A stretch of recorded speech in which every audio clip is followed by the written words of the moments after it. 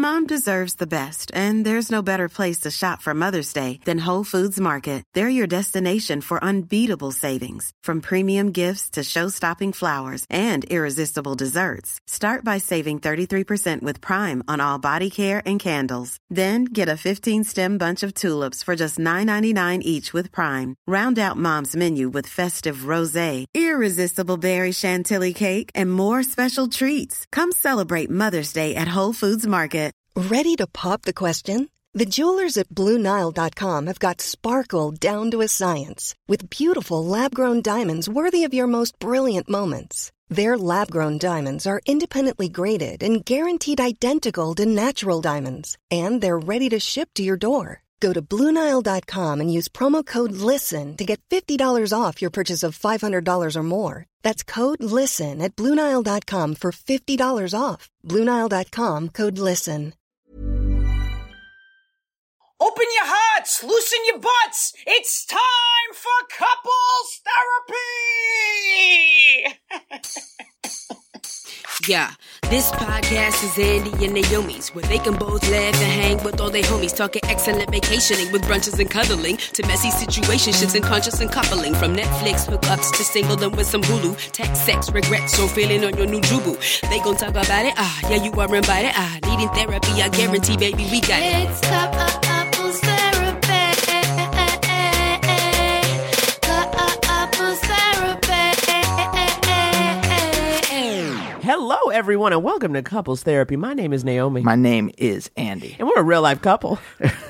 My name is Andy, and I'm here to say we're a real life couple of comedians. And on Couples Therapy, we answer a couple of different questions from a couple of different listeners. You threw me because you sounded like a robot / somebody who didn't know their own name. That's what I was really thrown by, because it was really like, my name is Andy. And that's what really got me. In my head, I was Grandmaster Flash. Okay. Well, honey, we all are. Yeah. We all are in our heads. Yep. We are coming to you on a Sunday. It's overcast in LA, which I personally find freeing. All right? When that sun hides behind them clouds, I said, thank you. Go somewhere. Now I can be me. Yes, and being you and being us is introverted. We fear the sun.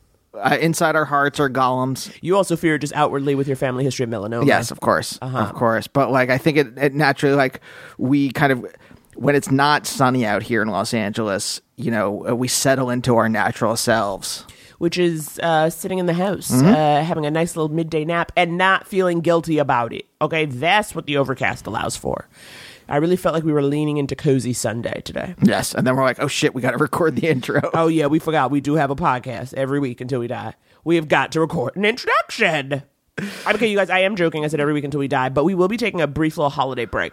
Yeah. Okay, because that's about self-care on my end. And then I had to convince Andy that it was important to him too. But really, I needed to take a break so we could, you know, come back strong, come back refreshed, come back excited again. Yeah, but usually we are a month ahead, so actually it'll be past when one of us dies. There'll be episodes coming up. You'll hear us from the grave. You'll hear us from the grave if we continue to record so far in advance as we have been.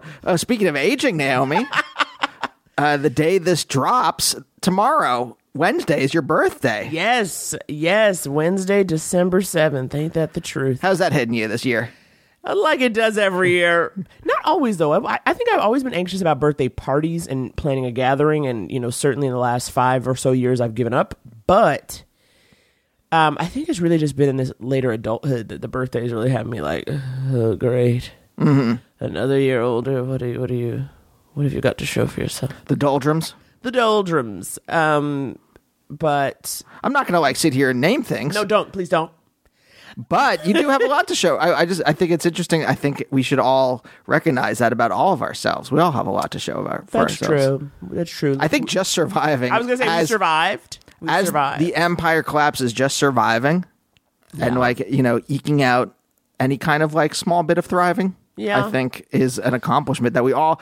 I think we are all comparing ourselves to the top people wherever. Well, I think that's also part of this time of year that can be really, I think, it sounds silly, but I think it is coupled with the time of year where suddenly all the top 10 lists come out, the best of lists come out, the greatest things anyone's ever seen, heard, or liked comes out.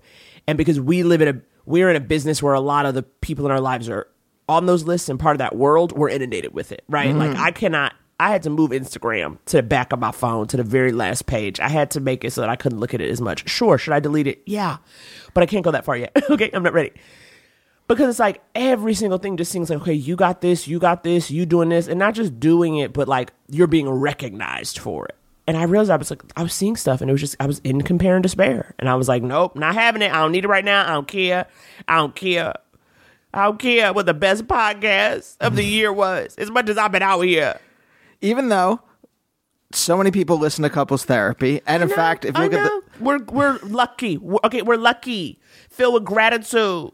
Can we pivot? Tell me the update you had. Yeah, we can pivot. I just want to say this though, David, with your Instagram journey, you're where I was after I gave up beef. Really? Go on. Yeah. Go on. Tell me how Instagram's like beef. Well, you moved it to the back. That was me giving up beef. Soon you'll give up pork, and then it'll be a struggle. But you'll give up chicken and turkey. Okay. And then it'll be. And I never ate safe food. I never ate safe food. Yeah, safe food. I'm on a safe food diet. If I say food, I eat food. Oh, okay. So it's funny because my first thought was Amanda Seyfried's food. I eat whatever Amanda Seyfried's eating. Yeah, exactly. That's my diet. Oh my God, honestly, might even help us both. Celery. A Seyfried diet. Just celery. All right. We got an update now. Do you remember in Jen Tulloch's episode, we got a question from an eccentric widow? Yes. I still think of the eccentric widow often. Yes. Oh my God, we had an update? Yes. I so appreciate you taking the time to fill us in because a lot of us are with you. Here we go. Hi, Naomi and Andy. This is a follow-up. You gave me advice in Jen Tulloch's episode about the loss of my spouse.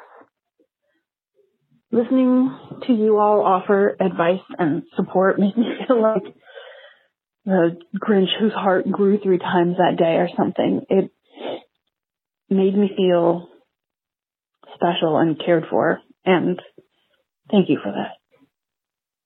It gave me something to go back to on days when I need perspective on how hard things have been. It's been about 4 months since my wife died, and I have been learning a lot about grief. Sandy, you were right about being petty. I think that old joke is kind of right. The only certainties in life are what? Death, taxes, and being mad that somebody never did the goddamn dishes. The reason people tell you to drink a lot of water is because you're going to cry so much. I mean, you got to replace those fluids. Otherwise, I feel like I'm Tutankhamun over here. I binged a lot of content, most of which I don't remember, but it did its job. I learned it's not necessary to come back from tragedy better or stronger or inspirational. Honestly, I don't think there's a coming back at all. I feel like I'm being taken apart and put back together every day. I feel really different. And lastly, I guess, I know it's cheesy, but my wife started her transition at 36, and the last couple of years of her life were some of her happiest. So the best any of us can do is to try to live with courage and be authentic and keep showing up even on really bad days. And that's what I'm doing. And you're helping me do that. So thank you to you both and to Jen. Eccentric widow, I love you. That was such a sweet message and so honest. And just like the first time, we appreciate you keeping it real. Don't you think, Andy, keeping it real with us? Telling us, it's like, it's like, yeah, I may not come back from this. It's not like I'm coming back from this like a fucking Zen master or some shit. I think I'm in it. I'm hurting. I'm managing. I think that's honestly one of the best encapsulations of what grief is that you don't come back. Any kind of like these major changes in your life, you are completely changed forever. Mm-hmm. It's the not to always refocus this stuff to like COVID or something like that, but like I think that's what our entire society is going through now is this grief and like instead of like a lot of people are trying to recapture what life was like before instead of just like embracing we're all changed and let's all like live a changed life as opposed to let's deal with the grief, let's face the grief and move forward with that knowledge, move forward transformed, right. As opposed to like I'm back stronger. It's like no, you're a different person and that different person might be stronger, might not but you're a different person now. Right.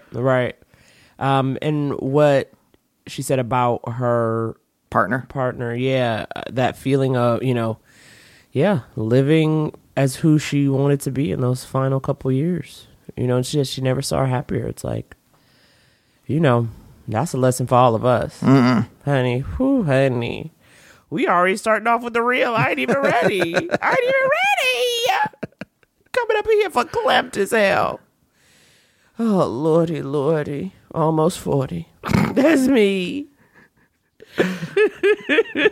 Hey, Naomi, you know what is not just almost 40, but way over 500? What? God, by the way, this is a terrible segue from being real into.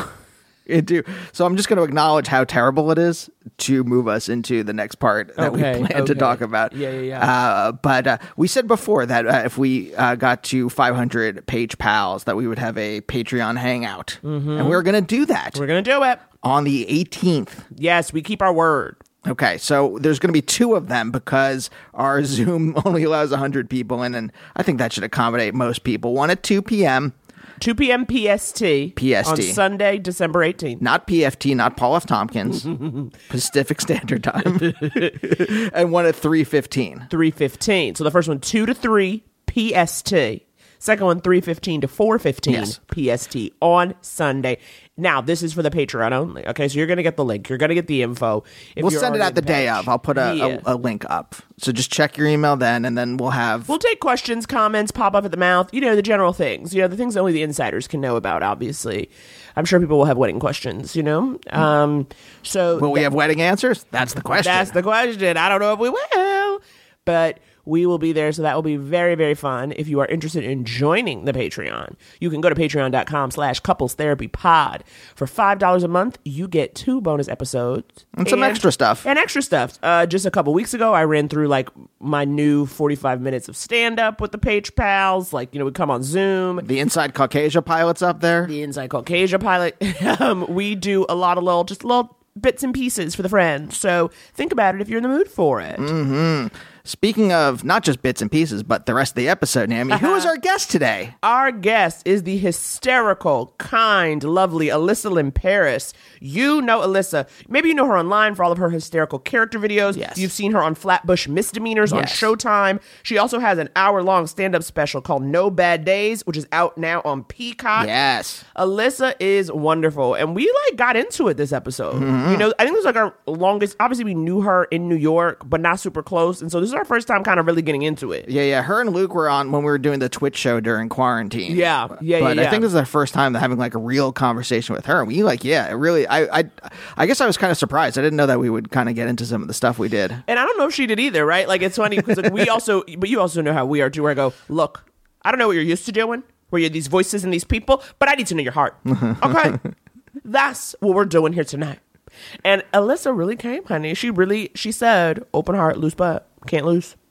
She followed the assignment. What is the thing? She understood the assignment. No, that's good, babe. That's good. She smelled the assignment. Is that the right phrase? That's the phrase, sis. Jesus Christ. That's it, sis. I am 2 years away from rapping Granny. I really am. I really am. Jesus. Well, before we get to rapping Granny, why don't we get to Alyssa Lynn Paris? Roll it.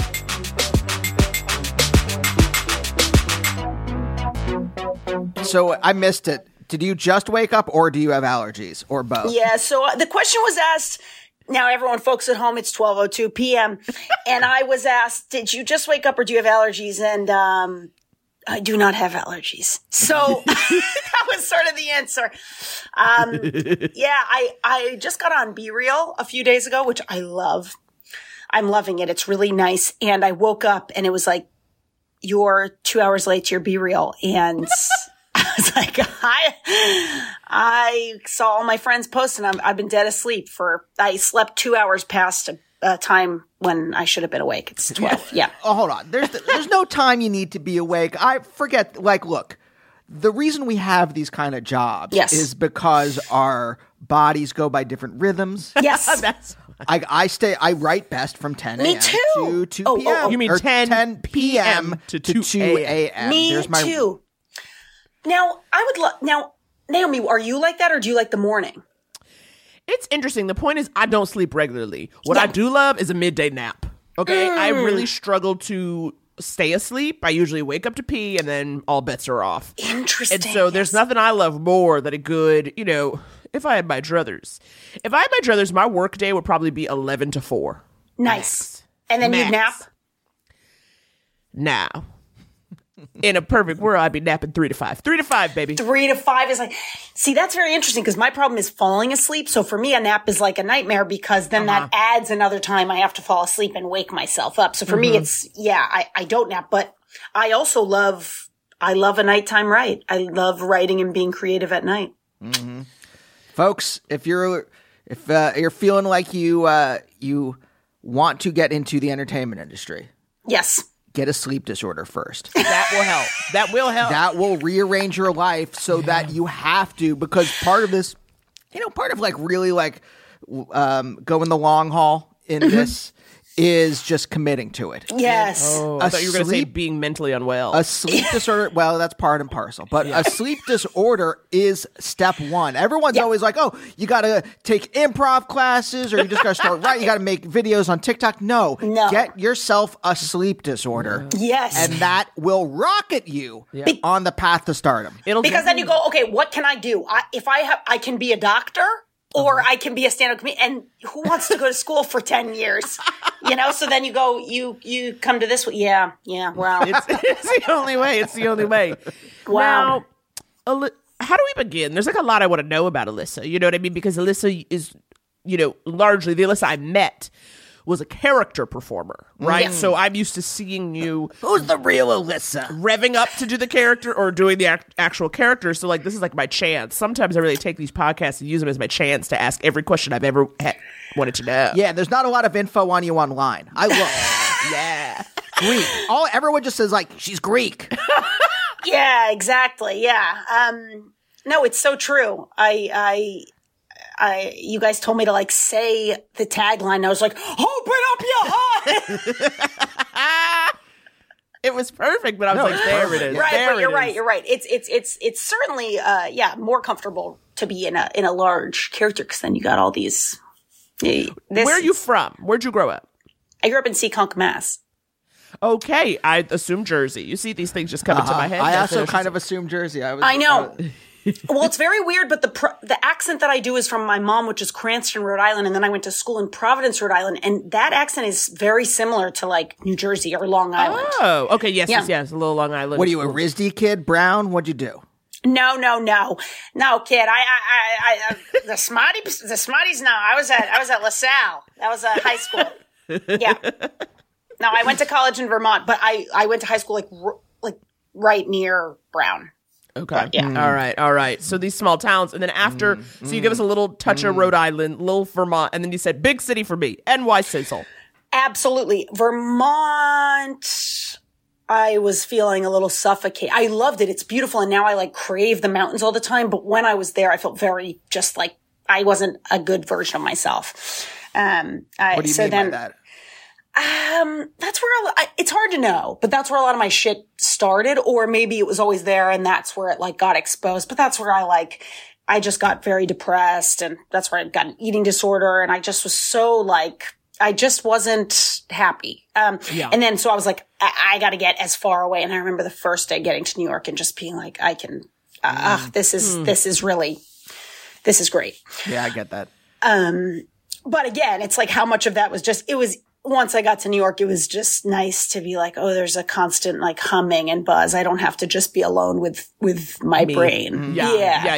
The energy of it was, I think, any place, right? People are just, I think, especially in New York, I think it is a place where you're kind of in tune to the energy or you're not, Yes. I fully understand when someone's the place is too busy. I can't fucking take it, right? I get that. And I think certain personalities oh no, I like knowing stuff is always happening. Yes. And then it's interesting because then LA is almost closer to Vermont. It's almost back to, and so I do think it's all just a mental thing of time and place. Cause now I like New York, but I love LA. So I bet maybe I would like Vermont now. I think it was just, I hadn't sorted out the stuff in my brain. So then it was anywhere that forced me to be with it was not good. Yeah. Are you saying that Naomi and I, in hating LA for 5 years, going on longer than 5 years now, that we have not settled our shit. Because we still hate this place and still desperately claw for New York. I said New York. New York. You claw for New York. No, I also think that like it could just be like New York is also the most amazing city in the world. So it's also a great, I think if you like New York for the, I don't know. New York it's okay to like New York. It doesn't mean you have a messed up brain if you like New York. But I think I was using New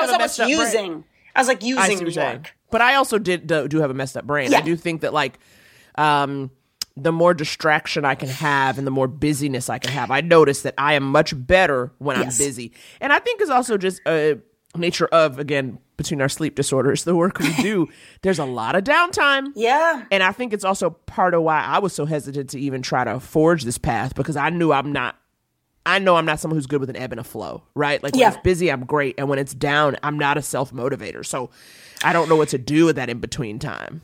Yeah. I haven't learned it yet. And New York is nice in those in-between times. It almost like gives you a jolt. Whereas here, the in-between times, you really have to like get yourself up because it's. Well, look, our listeners always hear about how much we hate this place and compare it. So we've got to pivot before people hang up. Well, so I can also, yes, okay. I am a pro LA. So if we ever need it, I can speak on why I love it. But you can give us that energy. So my question is, did you hate Vermont because you are so right wing and Vermont is so it's such Bernie country? Oh yeah. Bernie this, Bernie that. I said, get me out of here. Yeah. No, God, Vermont is so beautiful. It's crazy. It's so pretty. It's picturesque. It's gorge. Wait, are you and Luke still together? Yes, we are. He's in the other room. I was going to say. Well, this is my next question. Okay, this is couples therapy, no less. You've been in a relationship for a very long time. Very long. I would say, right? Yeah. How many years? 6. That's a long time for baby comedians, because you're going through, not that you're babies in comedy, but you're babies and also comedians. You see what I'm saying? Yes. And so much is happening in your lives. Yeah. To be able to go on that road together. And we were baby comedians too. It's like, we've talked about that a lot. You know, we've really grown up together, because when we first met, we were both like very early out of college and very early starting open mics. And now we've grown up together. Well, and so did you like him because he was tall? Is that what it was? Yeah, that was it. Yeah. He was tall, and I was like, yeah, fine. That's perfect. Fine. Yeah, that'll do. Great. Great. I want a slender man. Yeah, my mom's 4'11". I knew what I had to do. I said, okay, we gotta, no, I mean, we were good friends first. You were, okay. I would say, we met through comedy. Mm-hmm. He was so funny, and we were in the same sort of friend group, but it was always like we would hang a little bit longer. Okay. So you were crushing before you got together. And then your pinkies touched. No, actually, do you, yeah. Say it. I don't care if he's in the other room. Say it. And then if he tells me I can't say this, then I'll let you know. But so we were like flirting for a while. But it was like we were still friends. So we weren't sure, that period where you don't want to make the assumption that maybe this is more. Maybe we're just very friendly. And then my dad was like sick at this time. And so I had gone away to be with him for a bit. And I was coming back to the city just for a chunk. And one of the days was Valentine's Day. And I had a show at Legion Bar, if you remember Legion Bar, if you ever went there in Brooklyn. And so I like invited him. I was like, you should come to my show. It's on Valentine's Day. You should come. Let's hang out. And he came, and he brought one of our other friends. And that friend stuck with us throughout the whole night, and then like even beyond. And he was trying to get us to like go to a club. He kept being like, come on, let's go. Gosh. And I was so mad at Luke. I'm like, why would you bring this guy? And then I think at like 1 a.m. or something, he left, and then we smooched, and then that was it. Do we know why he brought that person? I mean, bring him in the room. I need to know why he brought the guy. Luke! To begin with. Luke! I don't know if he probably has headphones in. I'm sure he was also like, well, what if I don't want to misread this either. I'm sure it was like a nice buffer of like, in case she does just want me to come to her show, then I can play it off like, yeah, we're just coming to see your show. So yeah, but I remember being like, oh my God, it's Valentine's Day. I invited you here and you got our, but yeah. But it's hard with the shows because I will say, like, one of the first dates, I put in quotes, that Andy invited me to was to see a UCB show. And I had no idea that was a date because I'm like, that's what we do. I was like, we met doing improv. So if you say thought it was like going to work. Exactly. I was like, oh, we're just going to have a hang. So it is hard when the invite is like the thing you do. So true. Because it's hard to tell if it's like, is this romantic or is it more like, I want a friend at my show? Yeah. Good point. I could have been just trying to get butts and seats. It was a bringer. It was a bringer. There's a bringer at Legion. Yeah. So it can be tricky. It can definitely be tricky to read the signal. But I would have also, if I had been Luke, I would have like sent that guy a text being like, leave now. Yeah, do you know what I mean? Like after like a couple hours being like, get out of here. Exactly. And actually, now that I'm thinking back before that, the time when we started really like vibing was we were booked on a different show together. And then we got to the show and the show got canceled. And then we went across the street and we went to the Bean and we just hung out for a while. I think till like the Bean closed and it was so fun. Yeah. And I remember being like, ooh, that was really fun. And now, obviously, you guys live in LA. Is living in LA, is this when you guys moved in together, or had you been living together before in New York? No, actually, yeah, this was our first time living together. We lived down the street from each other in Brooklyn, which was nice. We were almost always at each other's place, but we still had our own spots. And then I moved here first, and then Luke moved here like right before the pandemic, not thinking he was going to be here long term. So we were in like a 1-bedroom that I was subletting that was furnished. And then during the pandemic, we were like, all right, let's move into our own place. So then this is our first place that we've like both been on the lease for. Okay. And we've been here now 2 years. Furnished. It's one thing to like be in a hotel or an Airbnb, but for long term, sleeping on a stranger's mattress. Bed, yeah. I don't know. Well, it's interesting. You know, it's all very, that's the way I lived for like a long time. I would just hop furnished sublets. Like I was sort of a big, I'm almost the opposite. I really like being like, yep, great. This works for me. This is someone else's thing. All the decisions are made. I can just live my life. Mm-hmm. So when I first moved here, I was in a furnished sublet and then I moved to another furnished sublet. And so I think, and I was even trying to get us to move into a furnished sublet after this. And Luke was like, no, we're getting our own stuff. Yeah. What is that about? Are you just like trying to be a Rolling Stone? You don't want to have anything weighing you down? You don't mind piss stains? Yeah, I love bed bugs. I love them. I can't get enough. Yeah, I think so. I think it's that I love the feeling of, I had like a college professor once say like, never have a basement, never have an attic. And it's like, what's that guy's thing? Now you look back and like, what's that guy's thing? But at the time I was like, he's a genius. But my parents lived in the same house. Like I lived in the same place my whole life and they built it and lived there for like, 35 years, whatever. So I think I knew what that felt like. And so I was almost excited by the opposite of that, by like, oh, what if I never, what if I can be just sort of on never the go? Accumulate. Yeah. But now I accumulate. But this is the thing. I think, is there something else going on there in terms of being afraid to put down roots and make these connections, right? Because you're saying now, because I mean, especially too, as you said, this idea of paging Dr. Freud. Liz isn't that complicated. She's like all of us, okay? Right. She's like all of us. Yeah. Oh, do you love to hear that from a stranger? This is not that complicated. Well, no, I think none of us really are. Like, if you get we're really exactly. We're all very yeah. But you were talking about because, for instance, like because something that I think is interesting is that, as I said, knowing you as more of a character person and how easy it is for you to slip into that. But then the fact that you did put out this special that is about loss and kind of you getting real.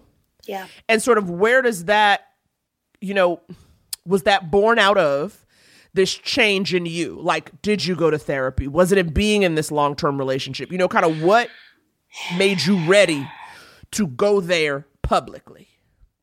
Well, I have sort of a crazy twist, Okay, we love it.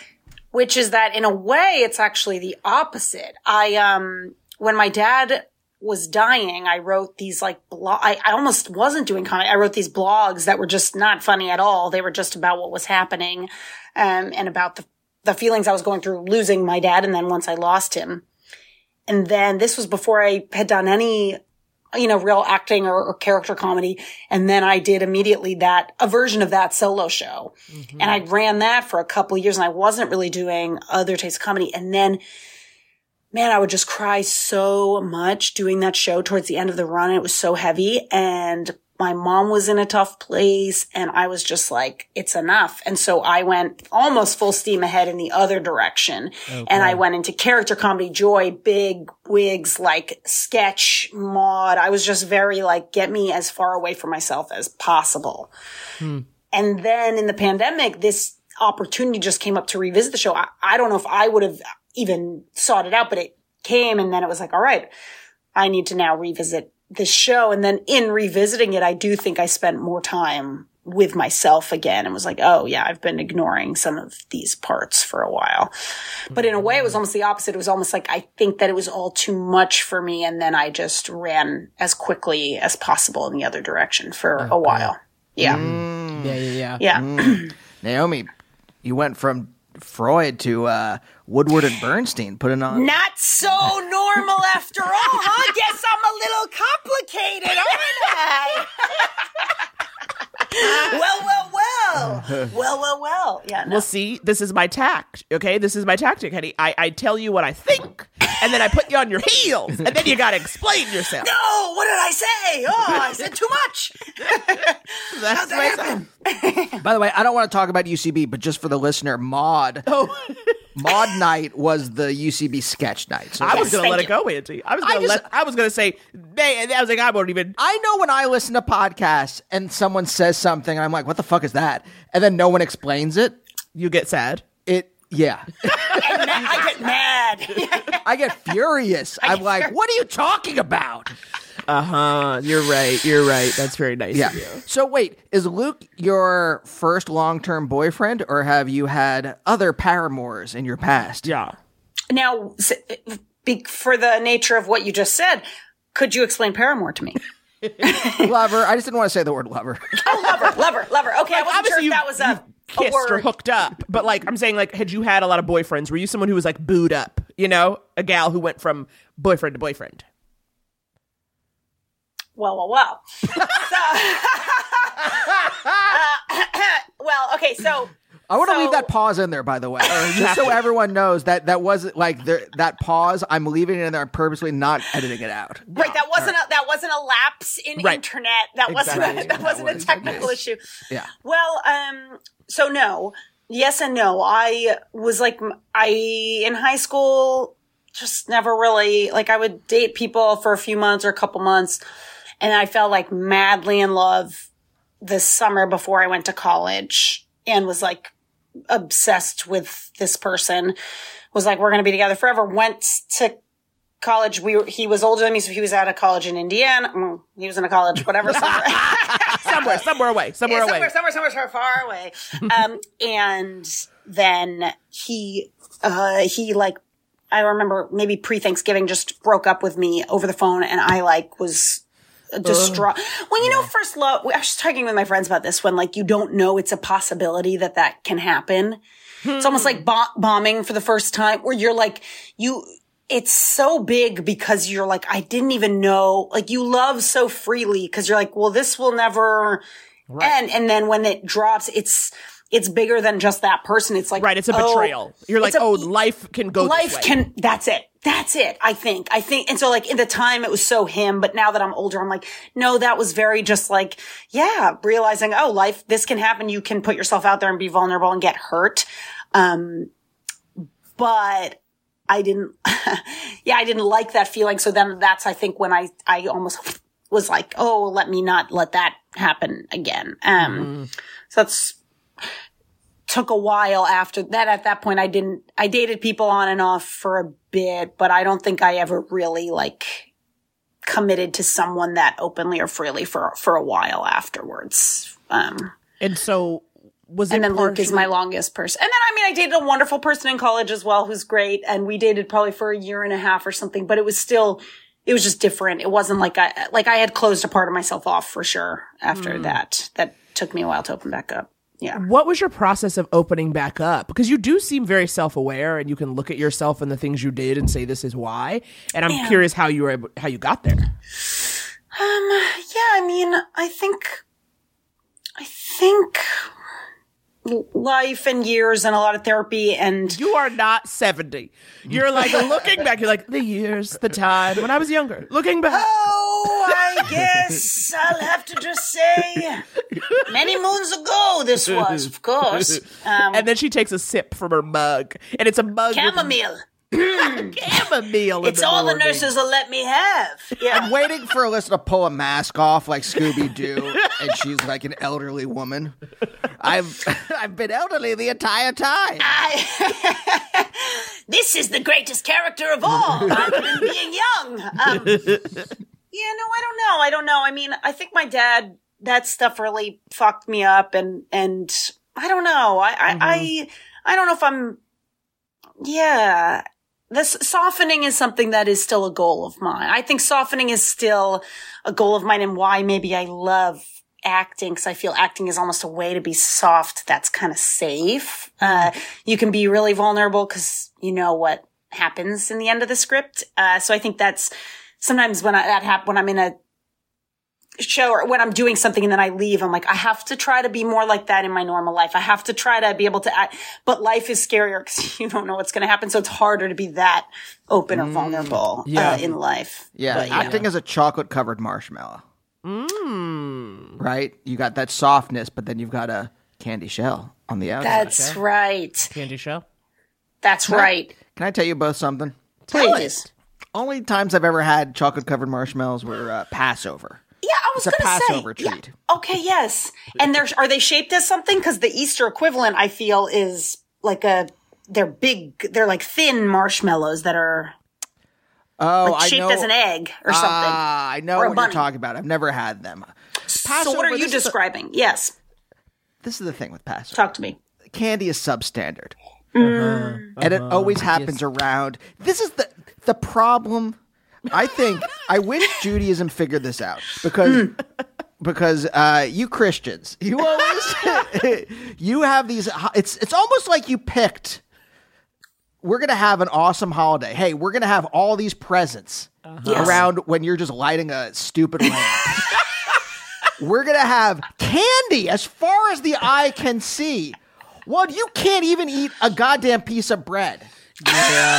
Yeah. Now, wow. It's messy. It's rude. So you're Christianity eating was this, and rude. I'm eating these like little chocolate-covered Pasidic candies, these little chocolate-covered Pasidic marshmallows, and it's just like Well, it guess. is really like Christianity was just like forget all the other stuff that's happened to us over the millennia. It is also just like Christianity was just like sticking a thumb in my eye. Real trolling. Yeah, trolling. Christianity was really trolling. Well, Judaism. guess what? How about another surprise? Now, I'm Greek Orthodox. And Greek Orthodoxy, the Easters, for whatever reason, are off. So there are some years where the Easters from like a Catholic Christian Easter are off by 4 weeks or something. Oh. I could be dead in Lent. I could be no candy, no sweets in Lent. And I'm 10 and the Easter bunny's coming to all my friends. At my house, we're not even having sweets for another 4 weeks. So listen, Wow. I get it. I'm with you. Yeah. Well, okay. Also, aren't Greek Orthodox services like 3 marathons? hours long. Yeah, absolutely. like not just on the holidays, just like just regular. weekly. Oof. It's Emphasis not- on the Orthodox. I know.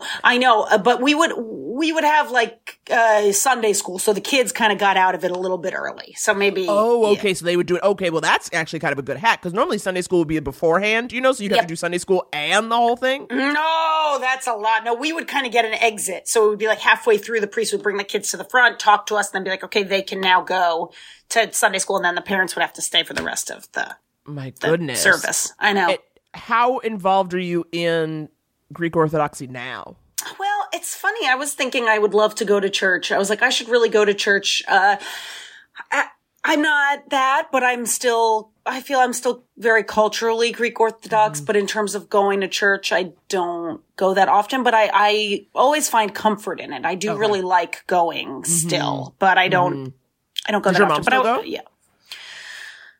My mom goes more than me, but not so much. My dad was very, very religious. So he was the one who, come hell or high water, he was in church every Sunday, prayed every day and all that jazz. Before bed. wow. So he was more, and then I think when stuff happened with him being sick, I think that shook everyone was kind of like, yeah, I don't know. It just, we all took a break, I guess, a bit. Do you have siblings? Yeah, I have a brother. Older, younger? Older, 3 years. You pals? Yes. These are the most succinct. Oh, listen, give me the facts. I'm getting the facts. Yeah, we're pals. Hair color? Same hair color as me, blue eyes. Blue eyes. He is a developer, so he's a computer programmer. And he's... Old blue eyes, eh? Old blue eyes. And he's back in Massachusetts / New York City. So he works in New York City with his wife. They both live in and work in New York City, and then they go home to the weekends in Massachusetts. What? Yearly income?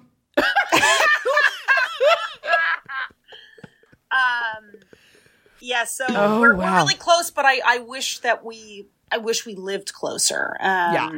So we're not, I wish we lived closer, but we're pals, and we really got through that year my dad was sick together. The house is in the process of it's sold, so the house is now like turning over. And I was just talking to my brother, man, that time was so hard, and we, it just flipped. I don't know what your guys' parental situation is, but it was a very strange thing where like immediately my brother and I just like became the parents. So we just remember at night, once like our dad would go to bed and our mom was in bed, we would like go outside on the front porch. It was like very like, you'd go outside on the front porch and just sort of get to chat and just be humans for a second before the next day started. And we got in this habit of ordering Domino's because, whatever, it's the suburbs. It was like the only thing you could get late. There wasn't Postmates or whatever. Right. And I had Domino's this past weekend, and I was just, Nah, it took you back to that time. yeah, I was just like, wow, this was like, it's so, yeah, I think like survival mode. There was something so like, Yeah.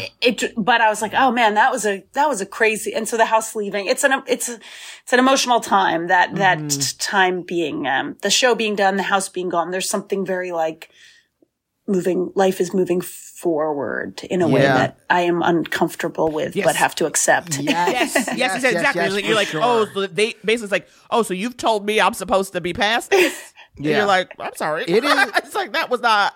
Yeah. Yeah. Our parents are still alive, but we're getting to the age where we are making the rules that they have to follow. Right. And it's really like this is I won't go too much into it, but like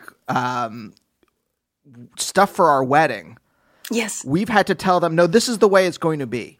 Yes. You don't have a say in this. And I've tried to say a little nicer than that.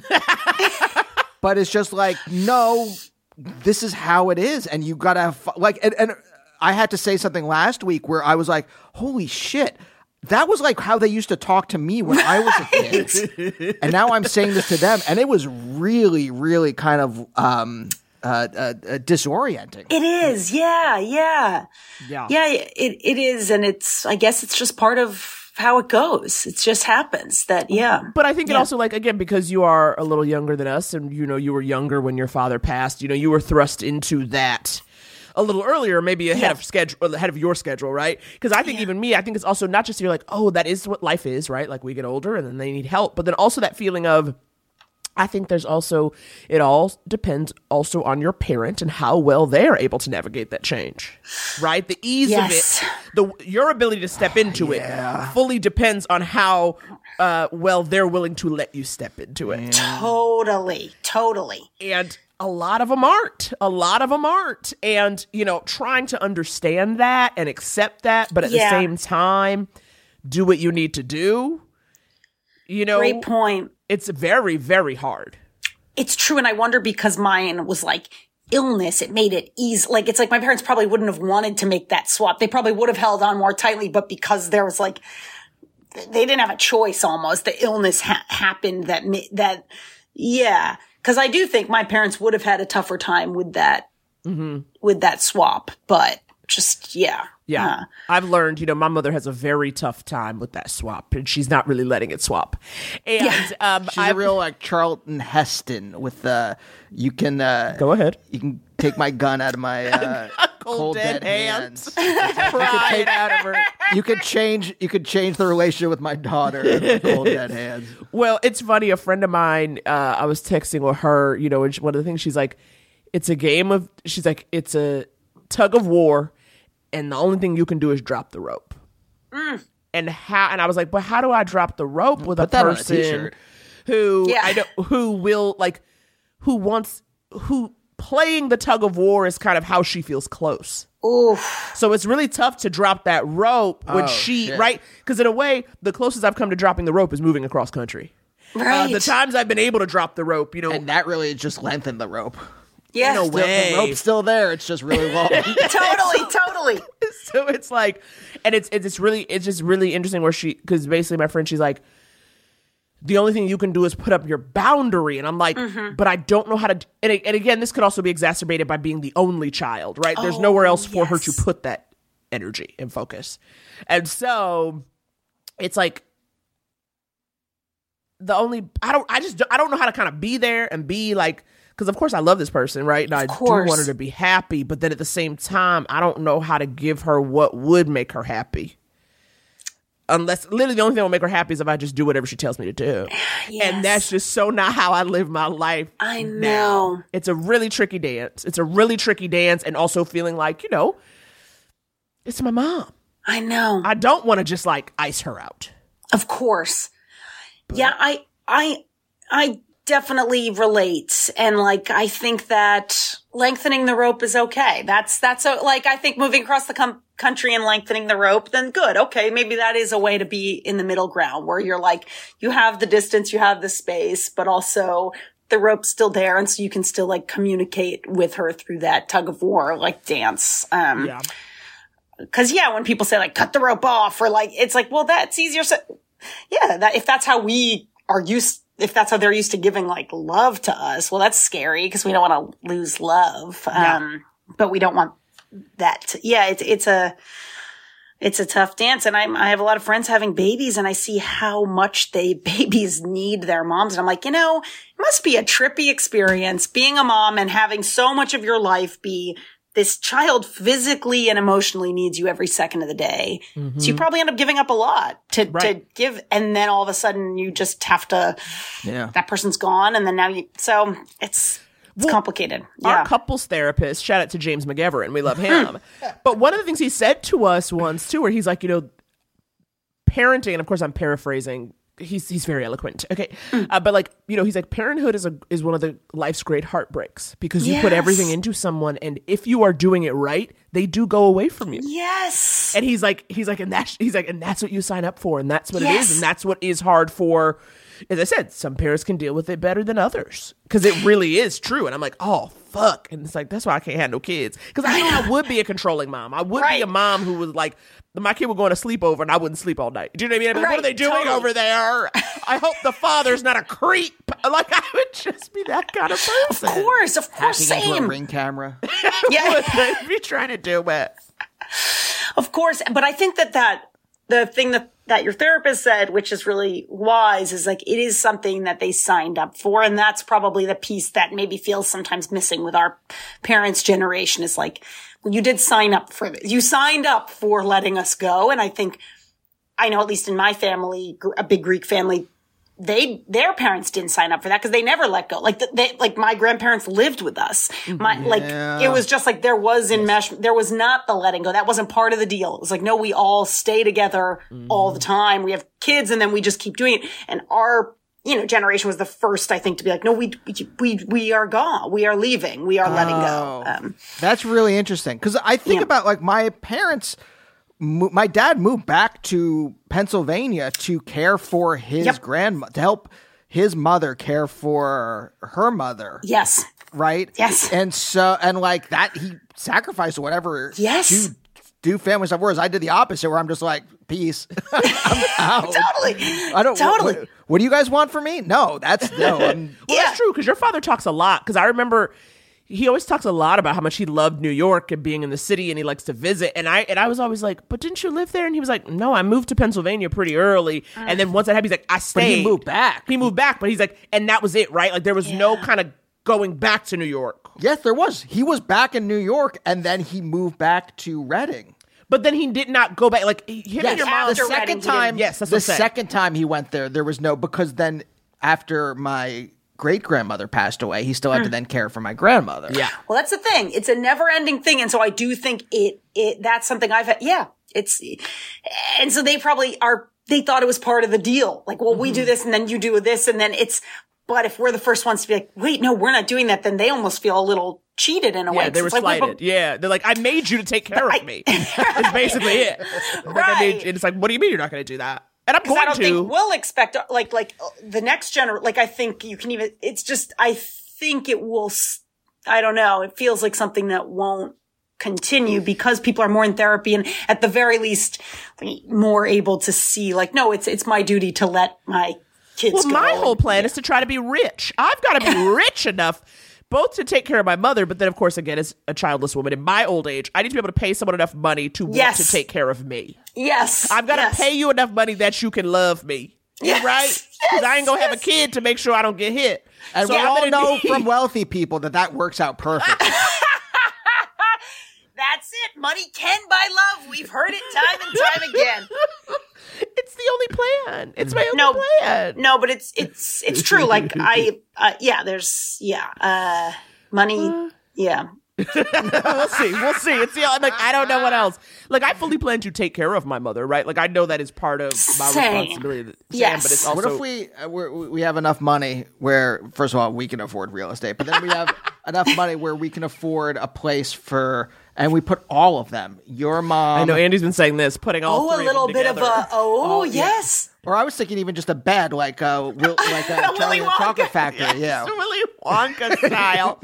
Oh my god, a big ass bed. Yeah, head to foot to maximize the space. Oh my gosh, yeah. No, it's complicated. It is. It's complicated. Yeah. But we're doing it. We're gonna figure it out. I think it's like, but also just a big part of it too is you got to accept where people are. It really is a different. One thing I learned, I would say, in my teens. My mother worked so hard to give me the life she never had. Yep. Which now is part of why she doesn't understand the life I live. Right? Like she never had it. She made it something else. Totally. And there is a reason now. It's like this is kind of Moses. I don't mean that flippantly. I just mean literally like Moses was stopped from going into the promised land. Go ahead. Right? Because he was, I mean, this is the exegesis as it was taught to me, but basically like, well, he was born into slavery. He doesn't understand freedom. And in this new land, you have to understand freedom. So he died before they could get into Israel, wherever they went. Was it? Girl, you ain't never lied. Ain't that the truth? Because I do think a lot of the things, like for instance, when my mother comments on my weight and she's like very obsessed with me losing weight. And then my cousin told me recently that my mother was talking about it with her too. And how she was like, but my mother's whole thing is like, Hollywood cares about people being skinny. And like, she's worried for me. She knows that I have a better chance at having a career if I'm thinner, because that is kind of how we all grew up, right? Mm-hmm. But I was like, actually, in a way, in the last 5 years or so, we've started to accept that people have bodies. Yes. And it's like a new thing now that we let people have bodies and like be on TV and some stuff. People, a select few. Some. A select few, but still some. Right? This whole body positivity angle has made it such that like, I probably get a little more access to parts than I would have had like in the early aughts or something, right? Because there's just been like, but I know she is from an older school. Yes. But she doesn't realize where it's like the thing again. Not that the pants hurt. Okay, it hurts the button. Okay, I do think that should be adjusted.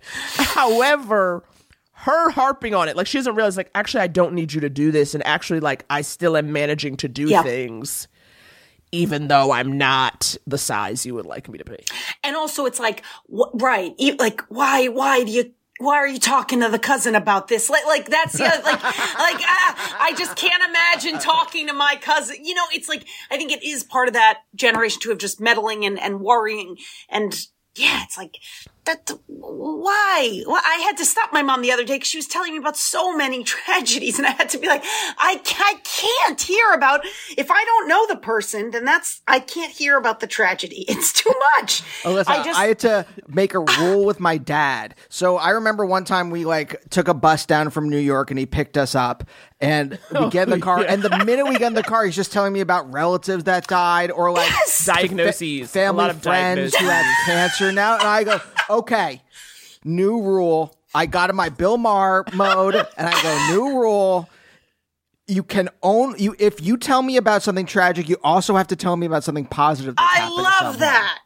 I love that, because that's what it comes down to. Is like, it's not that we don't, but yeah, give us some of that too.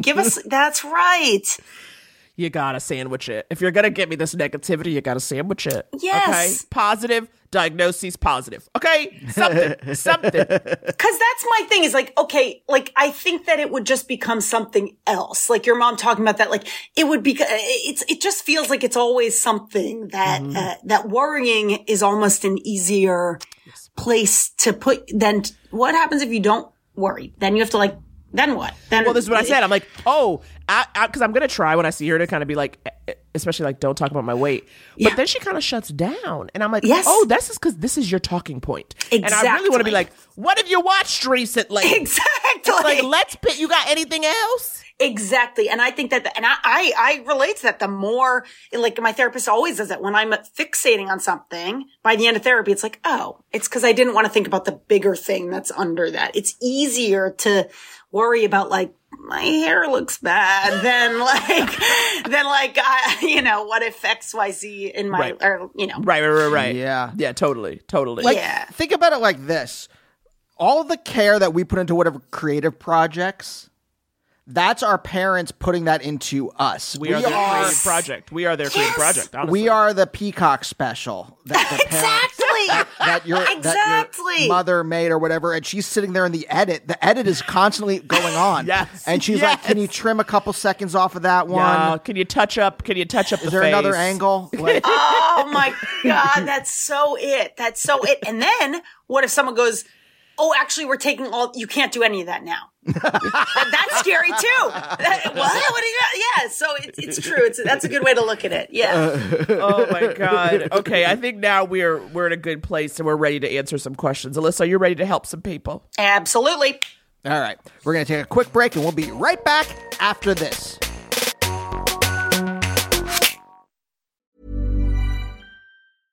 Hey, I'm Ryan Reynolds. At Mint Mobile, we like to do the opposite of what Big Wireless does. They charge you a lot, we charge you a little. So naturally, when they announced they'd be raising their prices due to inflation, we decided to deflate our prices due to not hating you. That's right. We're cutting the price of Mint Unlimited from $30 a month to just $15 a month. Give it a try at mintmobile.com/switch. $45 up front for 3 months plus taxes and fees. Promo rate for new customers for limited time. Unlimited more than 40 gigabytes per month. Slows full terms at mintmobile.com. Quality sleep is essential. That's why the Sleep Number Smart Bed is designed for your ever-evolving sleep needs. Need a bed that's firmer or softer on either side? Helps you sleep at a comfortable temperature? Sleep Number Smart Beds let you individualize your comfort, so you sleep better together. J.D. Power ranks Sleep Number #1 in customer satisfaction with mattresses purchased in-store. And now, save 40% on the Sleep Number Limited Edition Smart Bed for a limited time. For J.D. Power 2023 award information, visit jdpower.com/awards. Only at Sleep Number stores or sleepnumber.com. Planning for your next trip? Elevate your travel style with Quince. Quince has all the jet-setting essentials you'll want for your next getaway, like European linen, premium luggage options, buttery soft Italian leather bags, and so much more. And is all priced at 50 to 80% less than similar brands. Plus, Quince only works with factories that use safe and ethical manufacturing practices. Pack your bags with high-quality essentials you'll be wearing for vacations to come with Quince. Go to quince.com/pack for free shipping and 365-day returns. And we're back with Alyssa Lynn Paris-Henny here to help you handle your scandal. I gotta say, by the way, of the big pizza joints, Domino's is number one. I have to say, if I was going to order, like, look, you know me, I'm a New York slice guy, okay? I know that. Of course. But if we're at your mom's, Naomi, and it's 11 p.m. and we still need to eat something. Yeah, you got to get that. We got Domino's, and I'm like, this isn't bad. Yeah. I agree. Yeah. I agree. I know. Not slop. That's the official couples therapy line. Domino's, not slop. That's slop. I like their crust. I like it a little doughy. I like it doughy too. Yeah, Me too. It's my favorite. Yeah. All right. Okay. That was not paid. I just want to. That was stuck in my head from earlier. Yeah. So this first question comes to us. It's a voicemail, but then they wrote us with an addendum. Okay. Wow. A two-part. Okay. This is a two-screen experience. This is a two-screen experience. Okay. Here we go. And then I will read the addendum right afterwards. Great. Hi, Andy and Naomi. My name is Asher. They, them. I have a friendship question. So I have a friend who is straight, and I am as gay as the day is long, and all they want to talk about lately is just boys. Just boys. Every single text message, every single FaceTime, they want to talk about boys. And that's fine. I mean, I think it's fine, but I'm also just kind of like, I don't know what else to say at this point. And I don't know if it's just me being gay, not caring that much about boys. But I don't know. I feel like friendship should have a little bit more than that. This is like a long distance friend. We usually FaceTime and call each other. But I don't know. I don't know if I should say something and be like, hey, let's talk about something else. But I don't know how they'll react to that. Yeah, so I don't know. I'm worried that this friendship is kind of, maybe they don't have anything else to talk about. But I don't know. I don't know if I'm being kind of jerky by not wanting them to talk about that, because maybe that's just what they want to talk about. But yeah, I would love your advice on how to go about it in a very amicable way and not ruin any friendship or make anyone mad. Thank you. Here's the addendum. Hi, guys. I just called and left a voicemail, Asher, but I left something out that might have been important to the queue. The boys that my friend is constantly talking about aren't usually guys she's in a relationship with, but trying to, quote-unquote, manifest. Because we're all into that witchy stuff, and I find that kind of weird and unethical. Interesting. It's someone's free will, and instead of focusing on themselves, it's always about relationships and trying to find love. It seems unhealthy to me, but that also might not be my place. I just don't really want to hear about it. LMAO. Thank you, guys.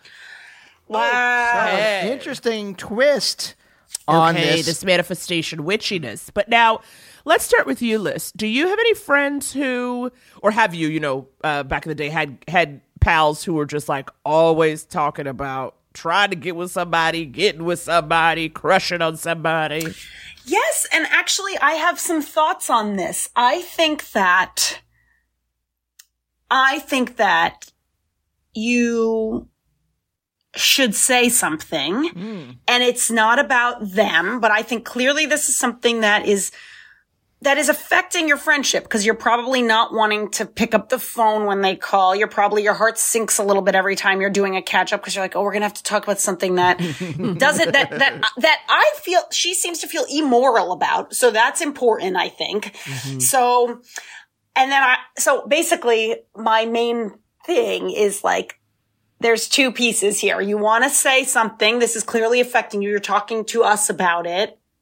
And you don't want to upset this person. And I think that those things have to become separate. I think you can't control the reaction. So I think you have to say, this is affecting my relationship, and I need to put up a boundary. I need to say something about it. I'm not sure how they're going to react, but that's okay. If you do it with love and they get mad like that, that's all right. I think what's bad is to not say anything and then slowly resent them. And likely your friend doesn't know. And if you tell them and just say, hey, when we talk, would it be okay if we talked about some other things too? I want to hear about other parts of your life as well, and I want to share about other parts of my life as well. And I don't love personally talking about this topic all the time, if that's okay with you. And then that's it. And then the only thing is, you have to be, their reaction is kind of out of your control. So you have to be okay with, they might be mad or they might, but yeah. Wow, you heard a lot of ums there, because I was like, that's healthy. This is a very healthy. So before Naomi and I talk, I just have a question for you. where did you learn to be direct? Yes, or exactly, because what I would do is just resent them and stop talking to them. Eventually. Right. Even now, even after therapy, I would be I'd just be like, I guess we're not on the same page about stuff. Let's just stop talking. Yes. Well, I am. Have you guys ever read Codependent No More? No, but I've known the book. Yeah. That book really helped me a lot in my life. Because I think I worried so much for so long about like other people's feelings. But then I learned that was actually, that was not good. That was almost, not good for anyone. Because then I was, resenting people. So that book really helped me. And the main thing is just, you have to be okay with, you can't control other people's reactions and you shouldn't act in a way that's trying to get a certain response from someone. Cause that's kind of it's kind of manipulative in a way. Mm-hmm. So instead, if you can be honest and be upfront with love, you don't want to be like, you're immoral by talking about this. That's not going to help anyone. That's not going to help anyone. But if you're honest, like, hey, I just want to say, and especially you're not even interested in boys. So it's like, that sucks. It's a one-sided conversation. It's not even anything that you can both connect on. So it'd be like if every time we called a non-comedy friend, we were like, duh, well, I didn't get a call back. I didn't get a call back. Right. You're like, what? What does that even? Yeah, exactly. So you're like, I got a bitch about this booker today. And it's like, I don't even know. What is a booker? I can't care. Did you see who got JFL this year? Exactly. They're like, God, what? Yes. They're like, I can't join you in this rage. JFL, Jesus for what? Jesus for lovers. But Codependent No More, if you struggle with that, if you struggle with being direct or saying how you feel, that book is really, that changed my life. That was really a helpful book. I've definitely heard good things. That's been out there, honey. It might be the 45-year anniversary of that book. Exactly. Right? This is a book that's been out here doing the work for all of us. Exactly. Also, Asher, I would say too, I agree with you, Alyssa, in terms of like saying something. Because I do think that your friend's response will be your answer. Because the thing that pinged me more than they're always talking about boys and I don't care is you were like, I don't know how they'll take it. Yes. And that for me is actually more of a red flag. Because we all have the stuff we're into and our moments. And trust me, I used to be a real boy crazy Stacey. Much of my younger, like high school, middle school, like Lord knows, always, right? So I know what it is to be in that headspace, but I would like to think that if a friend, especially a friend where our friendship is about the talking, this is because you guys don't get to see each other a lot, right? So it really is the FaceTime, the text message. Mm. And if someone said to me, every time we talk, you talk about this thing and I'm bored, I would hope that I'm somebody who could be like, you got me. You got me. Embarrassed. Okay. But also you're accurate. And find something else. And just say like, or if it's like starting a conversation with what's going on with you, because it also sounds a little bit, and I, could be reading into this, like, it also sounds like this is a person who is then just talking about themselves the whole time, right? As you said, a one-sided conversation. And that to me is like, you want to change that. And I would think that if y'all have been friends and even despite distance still keep in touch, this is a valuable friend in your life. So unless it's a zombie friendship. There's the thing where it's where it's just like, well, we've been friends for so long, so we have to continue being friends. Yeah. Right? In that case, because I don't know. That kind of person that just like, I don't know, we know people like that now. I mean, we dread talking to them. Where they're just literally like, they have nothing to say to you or nothing to ask of you. And all they do is talk about themselves. And you and I are just like, Jesus, do we have to? Right. But you check in a bit less. But I think it's worth, again, if the friendship means enough to you that you want to try to course correct. That's it. Exactly. Then I think you course correct. You try. You do your part. And you just say like, hey, can we do something else? And you'll see. You'll see. If they get defensive, then that's your answer. If they then stop reaching out to you or don't reciprocate when you reach out, that's your answer. Totally. But at least you tried to course correct as opposed to just being like, well, I just sat there and then eventually we just stopped talking. Right. Yeah, I think that's it. Can I throw this other wrinkle in that I think is something, I don't know, it's just like, I'm not sure what to say about it, but when they wrote that they find it unethical, because it seems like there's something I don't really understand like the unethical, like the witchy, the manifestation, like this is trying to. Well, let me explain. Yeah. What I think is that they're saying is that like if you, this is not my belief, but if you believe in that kind of stuff, you are manipulating people. If you're trying to manifest someone and you believe that you can do that, right, the through power, your kind power, of like witchy means, then it's unethical to do it because you actually are manipulating some person. Energy. Right? Yeah. The energies, the powers, like that that. be, yeah. And to me, that was like I mean, maybe that goes away if like they then talk about cool cars or whatever other topics are. Cool cars. Is that don't what you're into, Asher? Cool cars? Yeah. I don't know. Witch hazel. I don't know. Whatever the other if people. they start talking about cool cars, I'd be like, go back to the boys. Forget it. Let me hear about, Craig. But like, maybe that goes away if their friend starts talking about other topics. But I don't know. To me, like ethical differences with your friends are always these like kind of stumbling blocks. Yeah. And if it's over the line of what you find acceptable, then it's not something that you can get over unless. True.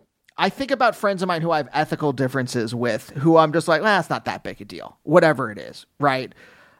And then there's stuff where it's like, this is not friends of mine, but like we know family members who say voted for Trump, and I'm like, oh, that's too far. Right. That's absolutely too far. And I'm not gonna like interact with this person. Right. So true. Like it might be that, what Asher is realizing is, I actually have ethical differences with this person and I don't know how to remove myself from this friendship. That would be a valid thing too. But so I think it just depends on how much they value this friendship and want to continue it. Right. Because I think in part it is the addendum. I think that Asher might be okay a little bit, right? If they don't have to hear about it constantly. You see what I'm saying? It's like, okay, if you're going to do something that's not my jam, can you not tell me every time we talk? Because I do have to hear it, and then I get mad for a little bit, and then I got to shake it off. Totally. So that could be part of it. So I guess what we're saying is like, try it. Have the conversation, and there's a way you can bring it up. I think it's better to bring it up in the moment, meaning when your friend starts talking about some dude, being like, again, if it's I think FaceTime probably better than a text, because text people, it always seems worse than it is. And so and you always have to add too many emojis. Exactly. To be like, I'm joking, it's fine, I love you. But just in a FaceTime where you could just be like, okay, I get it. Can we pivot to something that's not about manifesting a random and just like, whatever the jokey kind of way you guys have with each other, right? Because there is a way when you're kind of doing that and kind of doing something else and being like, or you can joke and go, okay, I'm putting the timer on 2 minutes. You get to talk about this person for 2 minutes and then we're going to talk about the good fight or whatever it is. Something to just start to break that cycle that you guys are in. It's funny we're talking about this, isn't it? Because it's almost like what we were just talking about with our parents. It's the same thing. It's like the thing of them talking about tragedies or stuff about our lives. It's like, it comes from that same place where it's like, you're like, no, let's talk about something else. You want to connect, but you're doing it in the old way. Yeah, definitely. All right. So maybe you do have to just do like, all right, new rule, and then play that dun dun dun dun the Bill dun, Maher dun, dun, dun, dun. Start the clock. Yes. Jesus Christ. What if all they're doing is manifesting like Asher's friend is a size queen, and all they talk about is penis size, and that's the problem. Can you imagine that I would if I was Asher? I don't even like a penis. I want to hear about the size of them. Now, Liz, do you have time for one more question? Absolutely. All right. Beautiful. Here we go. Hi, Andy and Naomi and special guest. I haven't practiced this, probably should. I'll get it in under 3 minutes though. I'm in a relationship, very in love, best thing ever, and didn't really expect to be at this point in my life, and it really, in many ways, was like shocking at the beginning and shocking at all of the sort of stages of feeling secure and like, maybe this will go on forever. Very early on, he told me, like, I want to spend the rest of my life with you. And I since have like said the same thing, and we've kind of independently mused about what our lives would look like together and or what even a wedding would look like together. That said, those conversations have all come and gone, and now I'm sort of wondering like how or if the actual question of like, so are we like, let's do this, let's get married, or like how to, once those conversations have already happened, spark it. And I guess in many ways, like it would just be about asking, but in this world and in this moment where it's like, oh, we already agree, like that's something that's going to happen. What is your advice about starting that conversation, about, I don't know, about asking somebody, especially in maybe, and I want to say non-traditional because it's not like, oh, I'm just waiting for the day for him to ask me, but it's more like, hey, like, you know, like I'm going to have health insurance that you can get on, and like, but in order to do that, like we got to be married, which we both said was cool. So, I don't know. I guess advice on that, ideas on how to go about that in a world that isn't so straightforward as when like my parents did it. So yeah. Thanks for answering if you answer, and have a good week. A peaceful one, at least. Bye. Okay, I have a problem with this question, though. You did not give me the most important piece of information, which is how long you've been together. True. Because I need the timeline of when you first had those early combos. Great point. Compared to where we're at now. Like, was that 3 months ago? Was that a year ago? Was that 3 years ago? No, exactly. Yeah. That for me, it does hinge on that. So me answering this without that information, I don't know. You're going to have to adjust the answer to suit your needs. Because I don't know. Naomi watching any Marvel movie. What's the timeline? What's going on? Honey, I go, where are we? I go, is it before Ant-Man? Is it after Ant-Man? Where am I?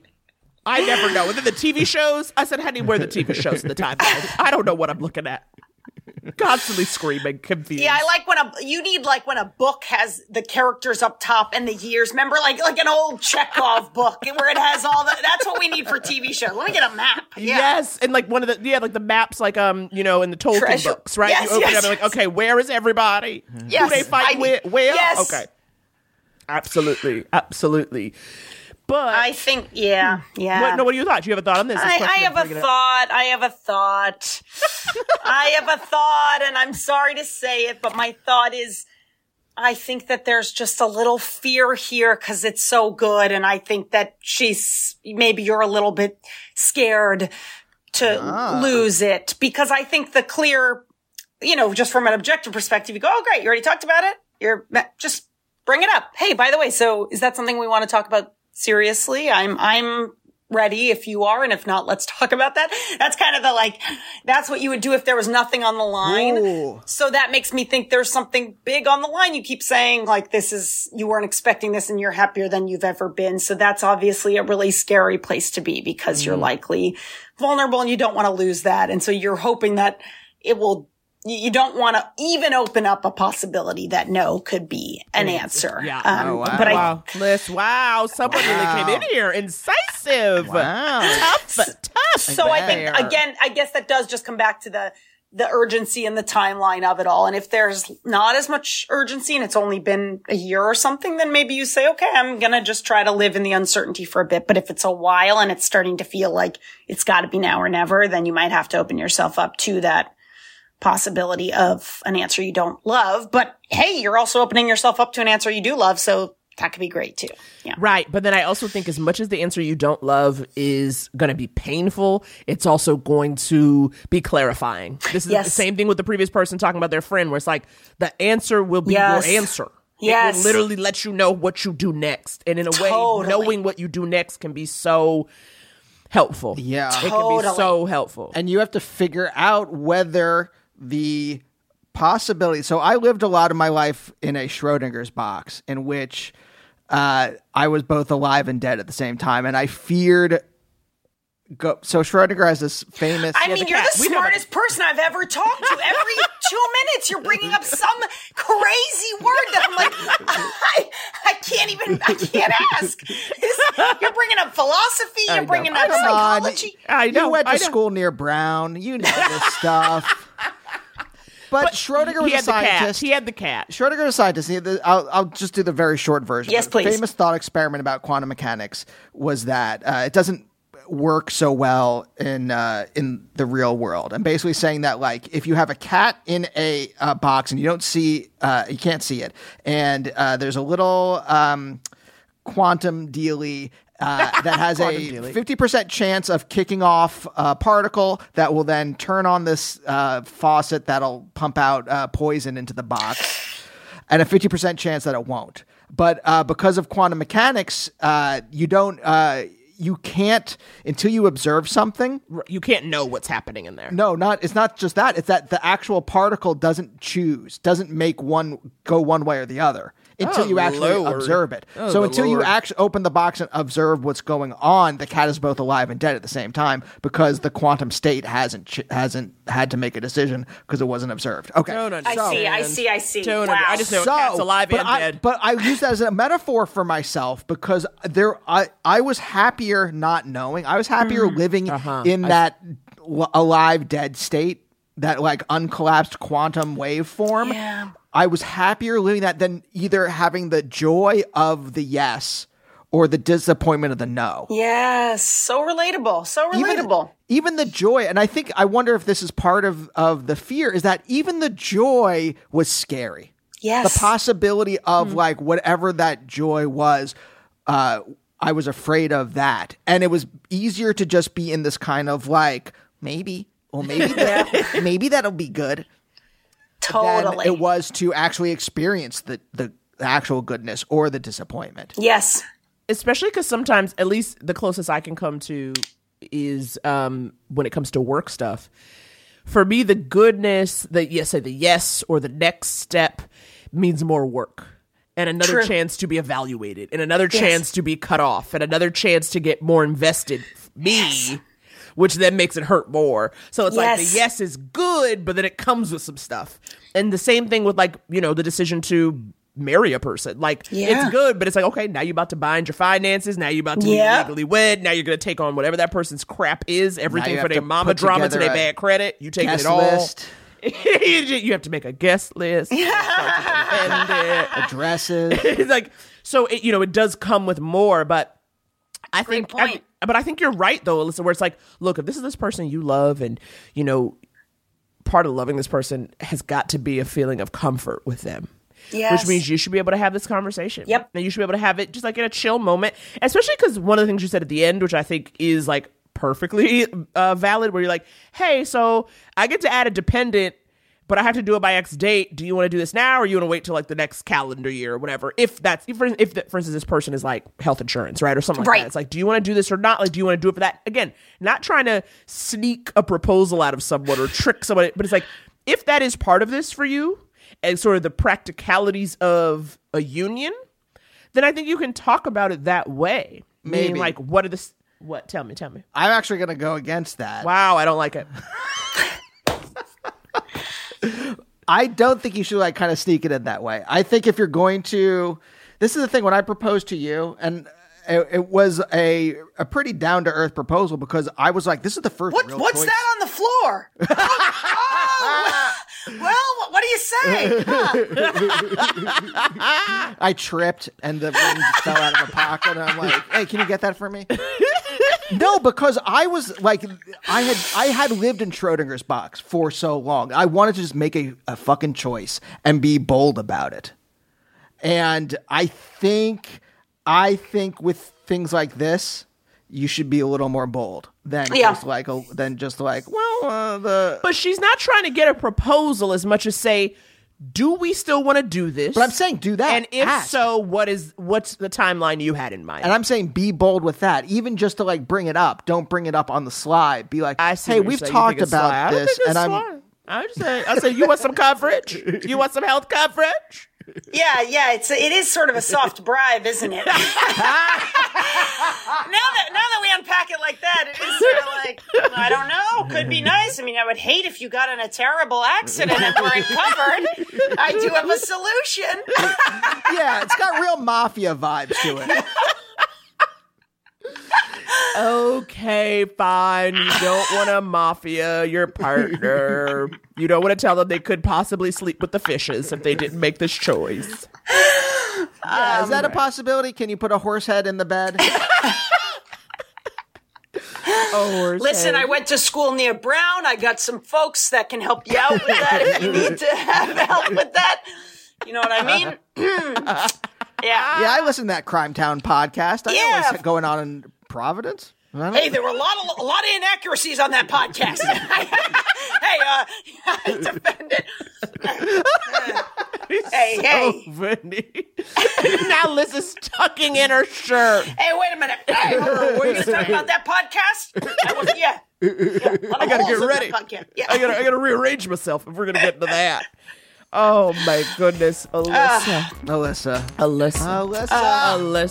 What a great way to wake up. Thank you so much for coming on. Yeah. You were the best. Thanks for having me. This was so great. And you guys, we will see you next week. Bye. Couples therapy. Couples therapy.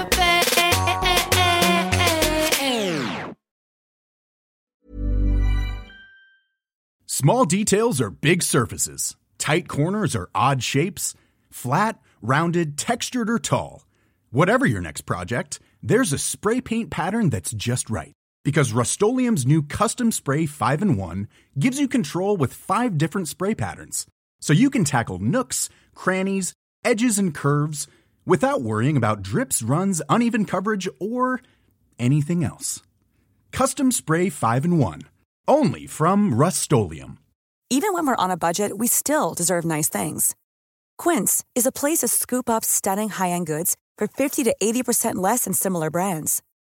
They have buttery soft cashmere sweaters starting at $50, luxurious Italian leather bags, and so much more. Plus, Quince only works with factories that use safe, ethical, and responsible manufacturing. Get the high-end goods you'll love without the high price tag with Quince. Go to quince.com/style for free shipping and 365-day returns.